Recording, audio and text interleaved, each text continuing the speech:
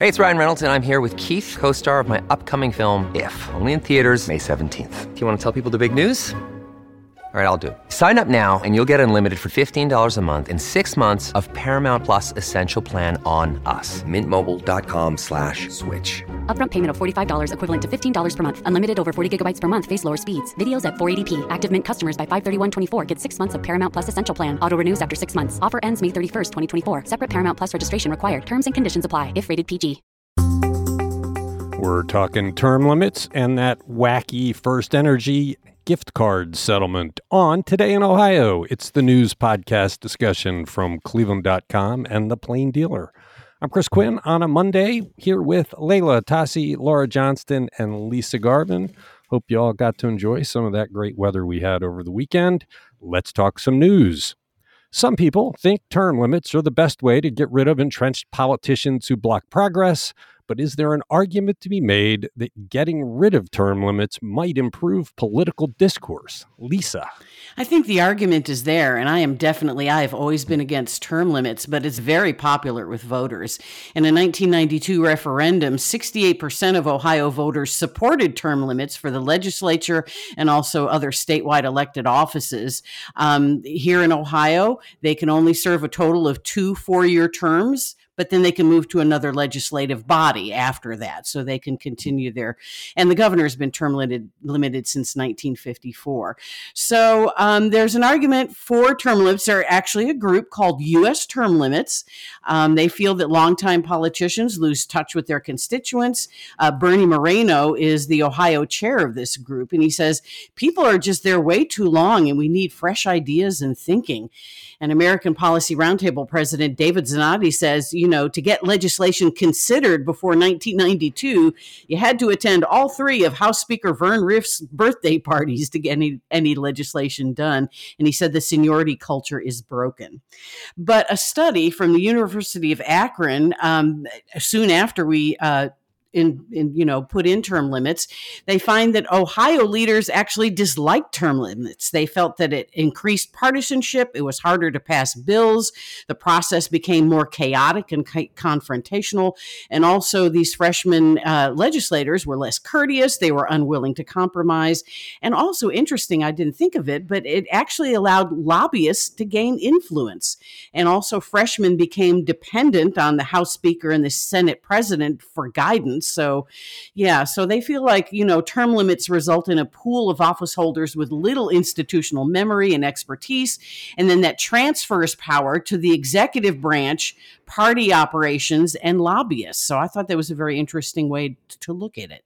Although you'd have a hard time saying the executive branch in Ohio has any power right now. This came up because University Heights Charter Review Commission had actually proposed getting rid of the term limits they have there. They believe it is creating the polarized nature of our political discussions. And I see that because if you come in and you're going to be gone in short order, you're not going to form those across the aisle relationships that can last for a long time. And the argument that it makes the lobbyists the experts in the legislature, that's clearly happened here. The lobbyists run that place. They get whatever they want, and then they throw some money at these guys. But you, like you said, Lisa, it's popular. And so politicians like Bernie Moreno, who's quoted in this thing, they don't want to have the discussion. They just want to pander. They know that people say, throw the bums out. And so you get away from a thoughtful debate about what is best for policymaking. Yeah, there's a whole lot of voters that are against it. But what would happen if you had the kind of full-throated discussion we had on issue 1? Might people start to see there's some nuance, and maybe you expand the term limits instead of 2 terms, you make it 3 terms or something. But this idea of throw the bums out, Sherrod Brown has been a very effective senator. Yes, he has. I don't think anybody can argue that he has not been a great senator for the state of Ohio. He's gotten a lot of things done. would we be better off if he had gotten the boot after a couple of terms? I don't know that we would have. And, in Texas and Houston, Sheila Jackson Lee has been a congresswoman there for like 30 years, and she gets stuff done. And Mike Curtin, Sabrina Eaton talked to Mike Curtin, who's a former Columbus Dispatch reporter and former lawmaker. And he says, you want people with policymaking chops, not a bunch of amateurs who don't know anything. And he feels like it's contributed to this incredible tribalism that we see in today's politics. And, as a member of the editorial board, of course, we interview candidates to make endorsements in local and state races and national races. And I've been stunned at how many people don't know the issues. They don't know how politics work, but yet they want to go and change things. The argument in favor of term limits is that Washington is polarized without them. I mean, we have the same kind of fighting going on in Washington that we have in Ohio, where you do have term limits. So I don't know if term limits play into polarization, but you can certainly argue that in the Columbus State House, the lobbyists are in charge down there. I also like the argument that brought up Larry Householder. That Larry Householder could not get the kind of power his predecessors had without term limits. And so there was a check because people know he's going to be gone. He can't be as powerful as House Speaker as they were earlier. It's a great discussion. I finished reading it and I thought, I don't know what the answer is. The thing with Ohio, though, is they just flip-flop between the chambers. And I realize there's not as many senators as there are representatives, but these people go back and forth for years. Well, but maybe that should be stopped, and maybe that would end some of the polarity. I don't know. If you haven't read Sabrina's story, it's on Cleveland.com, and it's a winner. It's one of the best discussions I've seen of this, and we did it through the prism of our civil discourse series. We got a series we're examining ways where we can elevate the conversation and get away from the binary "I'm right, you're wrong" that seems to populate it. And in the story, the only person that made that kind of ridiculous quote was Bernie Moreno. He was describing Washington as a disaster. You're listening to Today in Ohio. We finally have a full answer as to why the First Energy HB6 settlement is in gift cards instead of checks or credits on our electric bills. Laura, what is it before we rip it to pieces? Well, according to the attorneys for this case, First Energy adamantly refused to issue credits because that would have required going through the PUCO one more time, another round of approvals. That would have been easier to get through the PUCO than raising rates, but they didn't want to try. That's what they said anyway. And apparently cutting checks is really expensive. It costs $1.50 per check because you have to pay the bank, you have to pay the post office to send them. So seeing as that people are getting between $1 and $10, you would have lost a lot of money in cutting those checks. Most people received around $8. But yeah, there's a huge problem here because most vendors don't allow you to split a bill over multiple forms of payment. And again, these are electronic gift cards. They're not even something you can physically hold in your hand. So you can't buy much more online than, a burrito. Yeah, I'm throwing the flag. This is ridiculous. The argument that to give it back in the way that they took it in the first place requires another PUCO review. Who cares? They didn't do it because there are people like me that are probably not going to claim the money because it's just too much of a nuisance for $7.82. And that's what they're counting on. They're counting on people to say, oh, for Christ's sakes, I'm not going to do this for that small amount of money. Who knows if they won't screw up your personal information and then they'll leak it and you'll have credit locks and things. I mean, it's just not worth it. It should have been in the bill. It's ridiculous. I did hear from a reader who said that his reading of our story was that you couldn't get a check, but he did. He rejected the gift card and is getting a check, and I guess they take something out of it to pay for that. I don't know. But he said you guys should make that clear. We should if it's not clear. I didn't know that. But he said I don't feel like I didn't realize that either. He said he's getting a check. He did do whatever it took on the form to rebuff the card.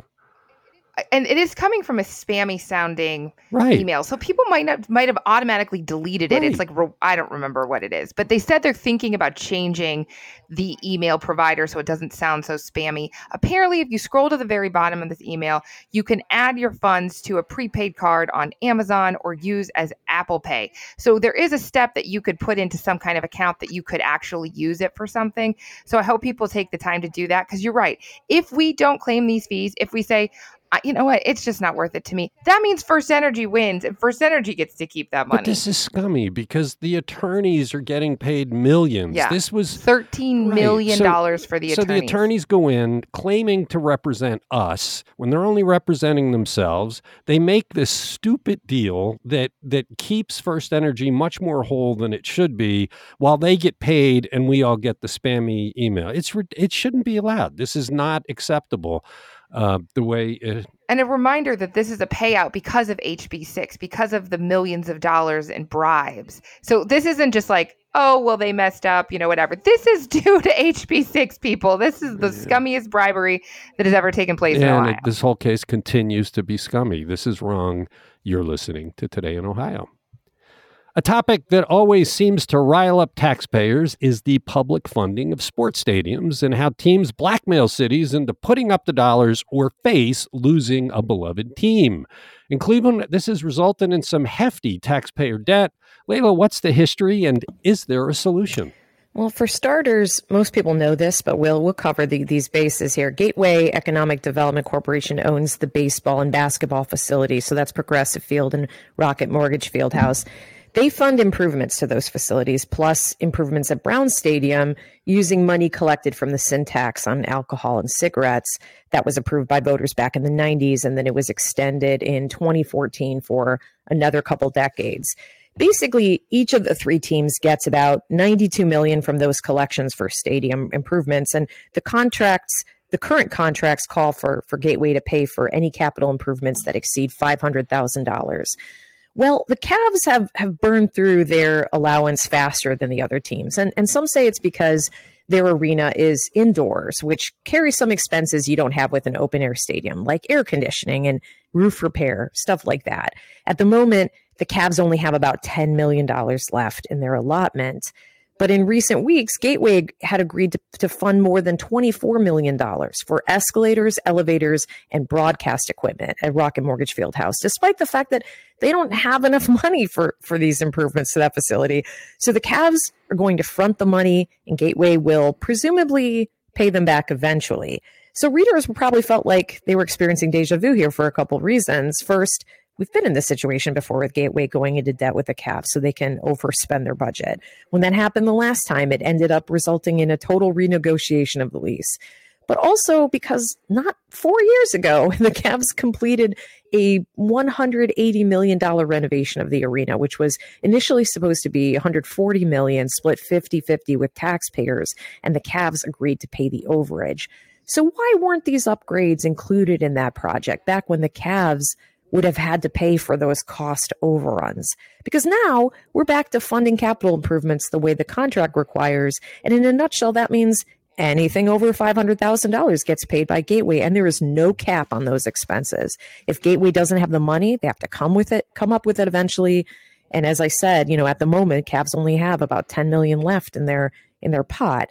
So Gateway is going to be indebted to the team again, and on it goes with no end in sight. There was a period where the debt got so big that it couldn't be paid, and they renegotiated the lease, Exactly. And the Cavs ate it. But what's disappointing here, and I'm kicking myself a little bit, we wrote a lot about that Cavs project, and I don't think any of us ever thought, hey, we should look at the list of future expenses just to make sure that there's not something coming ahead. We weren't suspicious enough.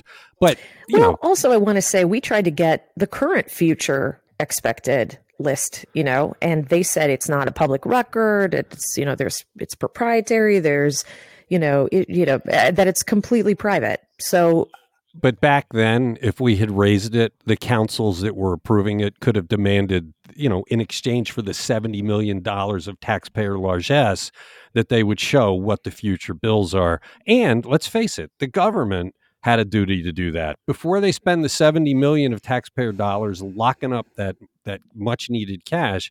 They should have said, hey, what's ahead that we can pull into this project now and cut some bells and whistles. Mm-hmm. So there's a failure of the watchdogs on this, including us, I hate to say.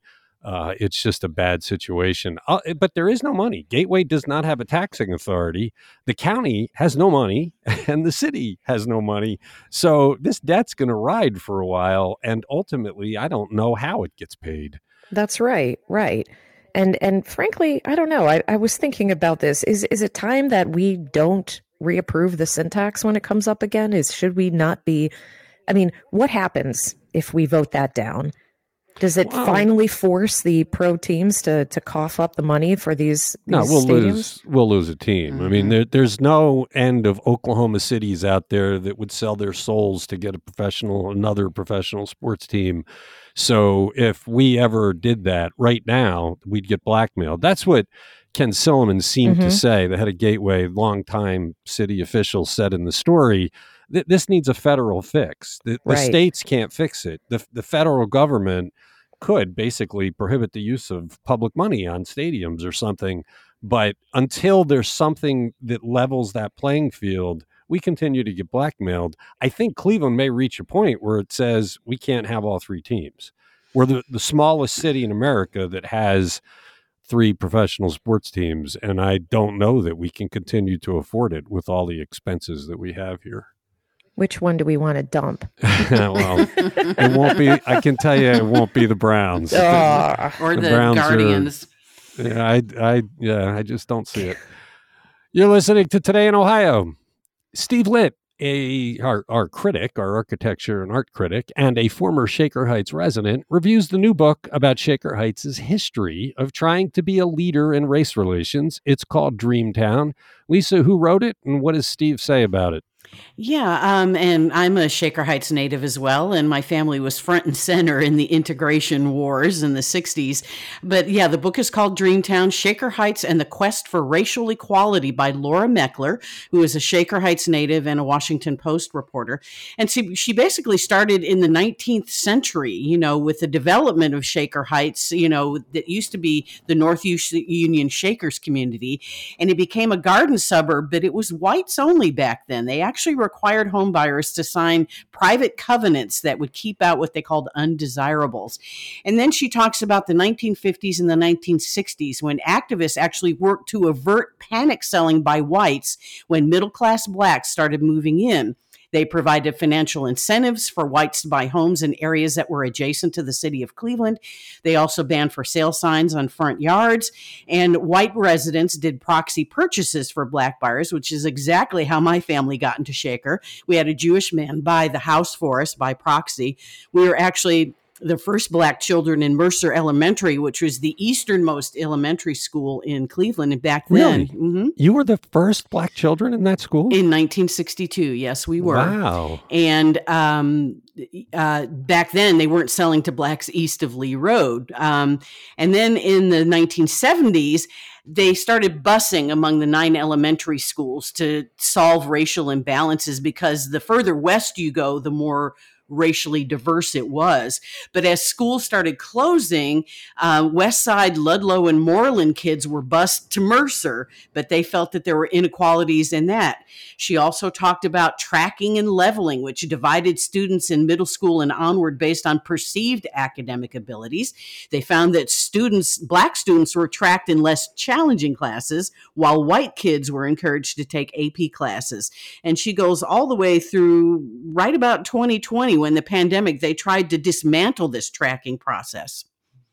Also, as I recall, after you got the house, there was some follow-up to that caused problems for your family, right? Like, was there a fire, or was there? Oh, no, that was my grandfather. Yeah, my grandfather. Yeah, my grandfather was the first black, that was the first black family in Cleveland in Wade Park. But, in Shaker, but it was the Jewish neighbors that reached out to us. They wanted to make us feel welcome when we arrived in 1962. Wow, fascinating. Check out Steve's review and check out the book. You're listening to Today in Ohio. After seeing how quickly flames consumed the Hawaiian town of Lahaina, we wondered whether a fire buffeted by high winds could occur here. Laura, the answer offers some assurance to Northeast Ohio. Yeah, the answer is no, thank goodness. Cuyahoga County has a low risk of wildfire, lower than 94% of the counties in the country. And that main reason is probably the wind, because to get this kind of fire spreading, you need huge amounts of wind, and then speeds of 72 to 95 miles an hour is a level the lowest level of hurricane, a category 1. And in Cleveland, if we're going to get winds that high, we're going to have rain with it. And it comes very humid air before it storms. And also, we've got we don't have the same number of trees, even though we think we have a lot of trees. It's not like, upper Canada or, like Yellowknife that's being destroyed right now by wildfires. We just don't have that same kind of proximity to forest, and the winds needed to really kick up to get that moving. Yeah, I mean, Lahaina didn't have a lot of trees in the town. It was that thing, the fuel was the wooden houses, which we have a lot of. But the assurance is that if we get wind like that, it's coming with a lot of rain, and we'll keep the fires from going. I guess that's one of the benefits of having powerful storms in Cleveland. We don't get those dry winds that can be so devastating. It is really scary, though, because you never would have thought Maui was able. I guess they knew, right? They'd have reports, but like as an outsider, I just thought of it as very like a lush rainforest kind of, and water everywhere. You wouldn't have thought that it could have just jumped that fast, and it's a reminder to be aware. Yeah, I didn't realize how fast the fire could move from house to house, just sweeping up the whole town. It was staggering in its speed. But we wanted to assure people that it's unlikely here. You're listening to Today in Ohio. An airline passenger who posted a Kafkaesque story about his mission to buy an airline ticket at a counter in Cleveland Hopkins International Airport set us down an interesting path. It ended with some really good advice about how to make cheap flights at the airport even cheaper. Layla, what is the story?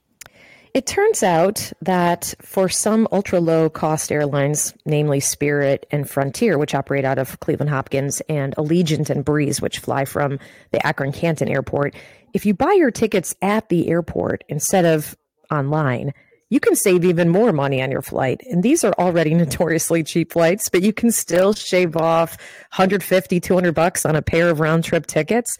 Susan Glaser writes that those 4 carriers I mentioned make most of their revenue from extra charges for baggage, seat assignments, and other things. But the in-person savings is actually an unintended consequence of another fee, which is essentially an online reservation fee that these ultra-low-cost airlines also assess.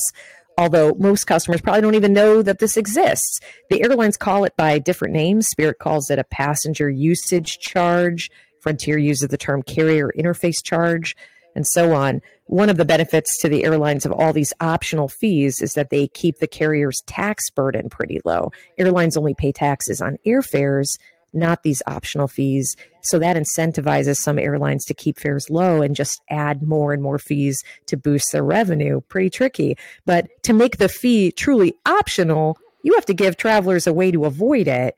And when it comes to the online reservation fee, you can avoid it by buying your ticket at the counter. Yeah, but that guy who wrote about it on Reddit, they kept sending him hither and yon because they didn't want him to waive that fee. I mean, it was a nightmare. He was upstairs, then he goes downstairs, then they send him back upstairs, and he was fit to be tied. And it was a great little account of his determination to get that fee-free ticket. So it's not the easiest thing to do, but if you write about it on Reddit, it brings a lot of attention to Frontier. Yeah, they do not make it easy for travelers to avail themselves of this option. Some carriers only let you buy tickets at the counter during limited windows of opportunity. The lines get really long, the staff get really grouchy, and sometimes they send you like this guy experienced on this goose chase from counter to counter. So it sounds like a real pain, and sometimes it can take hours out of your day. So it's a question of how much your time is worth to you. Well, he just wasn't going to take no for an answer. He would wait in the line, get to the front of the line, and they would jerk him around. It shouldn't be allowed, but at least people know now that if they want to save a few bucks, they can do it. I'm a little bit surprised that Sean McDonald did not come up with this first. The Breeze one was, I think it was Breeze. It was like 10 to noon on Tuesdays. It was the only time they sold the flights. So I'm surprised they gave us that information if they're really trying to keep people away. But read Susan's story if you're interested in doing it, because she has the tips on when and where. You're listening to Today in Ohio. Amelia Sykes' Republican opponent in the last congressional election is not going to be her opponent next time around, even though she had already started a campaign. Lisa, what changed her mind? Yeah, attorney Madison Jessiato Gilbert is moving on up. She has dropped her 2024 candidacy for the 13th Congressional District. She has accepted a job as national spokeswoman for the Republican National Committee. She ran against Sykes last November and actually got 47% of the vote. She was endorsed by Trump in that election. Her campaign website for now is still active. She filed as a candidate back in February, but on the website, online donations have been disabled, so I'm sure the site will come down pretty soon. But Jessiato Gilbert operated the Seven Hills Golf Club in Hartville, which is now for sale, with her husband, Marcus Gilbert, who's a former NFL offensive tackle. She was a press secretary for Trump's 2016 inauguration. She was the co-chair for Women for Trump re-election campaign. She was also a TV political commentator and an op-ed writer. Yeah, it's interesting that she's not going to run because she didn't lose by a horrible margin. No, she didn't. Yeah, so that it's a district that actually could be won, and she would have been the strongest person to do that. But I guess they think that she's more valuable in the party working up at the high level. You're listening to Today in Ohio. Ohio's unemployment rate just keeps dropping. Laura, what's the latest number? Sorry. You think that it can't get any lower, but it's 3.3%. And the reasons they keep readjusting the numbers from June, and then it keeps going down and down and down. But we don't have as many people working as we did before the pandemic. And so that's one reason it's a little bit lower. So I guess it's easier to have a lower unemployment. Yeah, it's amazing that the economy has stayed pretty healthy, even though a lot of people have predicted we'd be in a recession by the end of this year. Things are still steaming ahead. Inflation is high and mortgage rates are above 7%. Man, I can't believe how high they have gotten. They added 12,000 jobs in July, so total employment is up to 5,639,000. Okay, you're listening to Today in Ohio. It's a wrap for a long-standing name in movies in Cleveland. Layla, who is he and what is his legacy? For nearly 4 decades, John Ewing has been the driving force behind the Cleveland Institute of Arts Cinematheque, but he's retiring after this final year as the director there. He's 72 years old, and he said he's ready to just spend some time taking care of his health and enjoying his grandchildren. The Cinematheque is finally at a post-pandemic recovery point, he said, and he feels like it's time to walk away from it. It's stable enough, and he can do that comfortably. He said it's really hard, though. It's like he raised a child into adulthood, but it's time to let it walk on its own, is how he phrased it. So the Cinematheque began back in the mid-1980s. There were really very few art house and classic movie theaters in the region at the time. We had the Cedar Lee Theater and the Coventry, both in Cleveland Heights, and the new Mayfield Repertory Cinema in Little Italy. But there were no theaters that hosted the kind of touring film exhibitions that had become popular in big cities like New York or Los Angeles or Chicago. So Ewing was running the Canton Film Society, which was a weekly international film series in his hometown, when he moved to Cleveland in 1983 to pursue a full-time job in the film exhibition industry. And one night at a downtown movie theater, he bumped into Ron Holloway, a film journalist for Variety, who also did some work for George Gunn III. He was a businessman and sports team owner, and he had a passion for foreign films and was particularly interested in distributing Eastern European films in the United States. And Holloway mentioned that George Gunn had always wanted a Cinematheque in Cleveland. And when Holloway learned about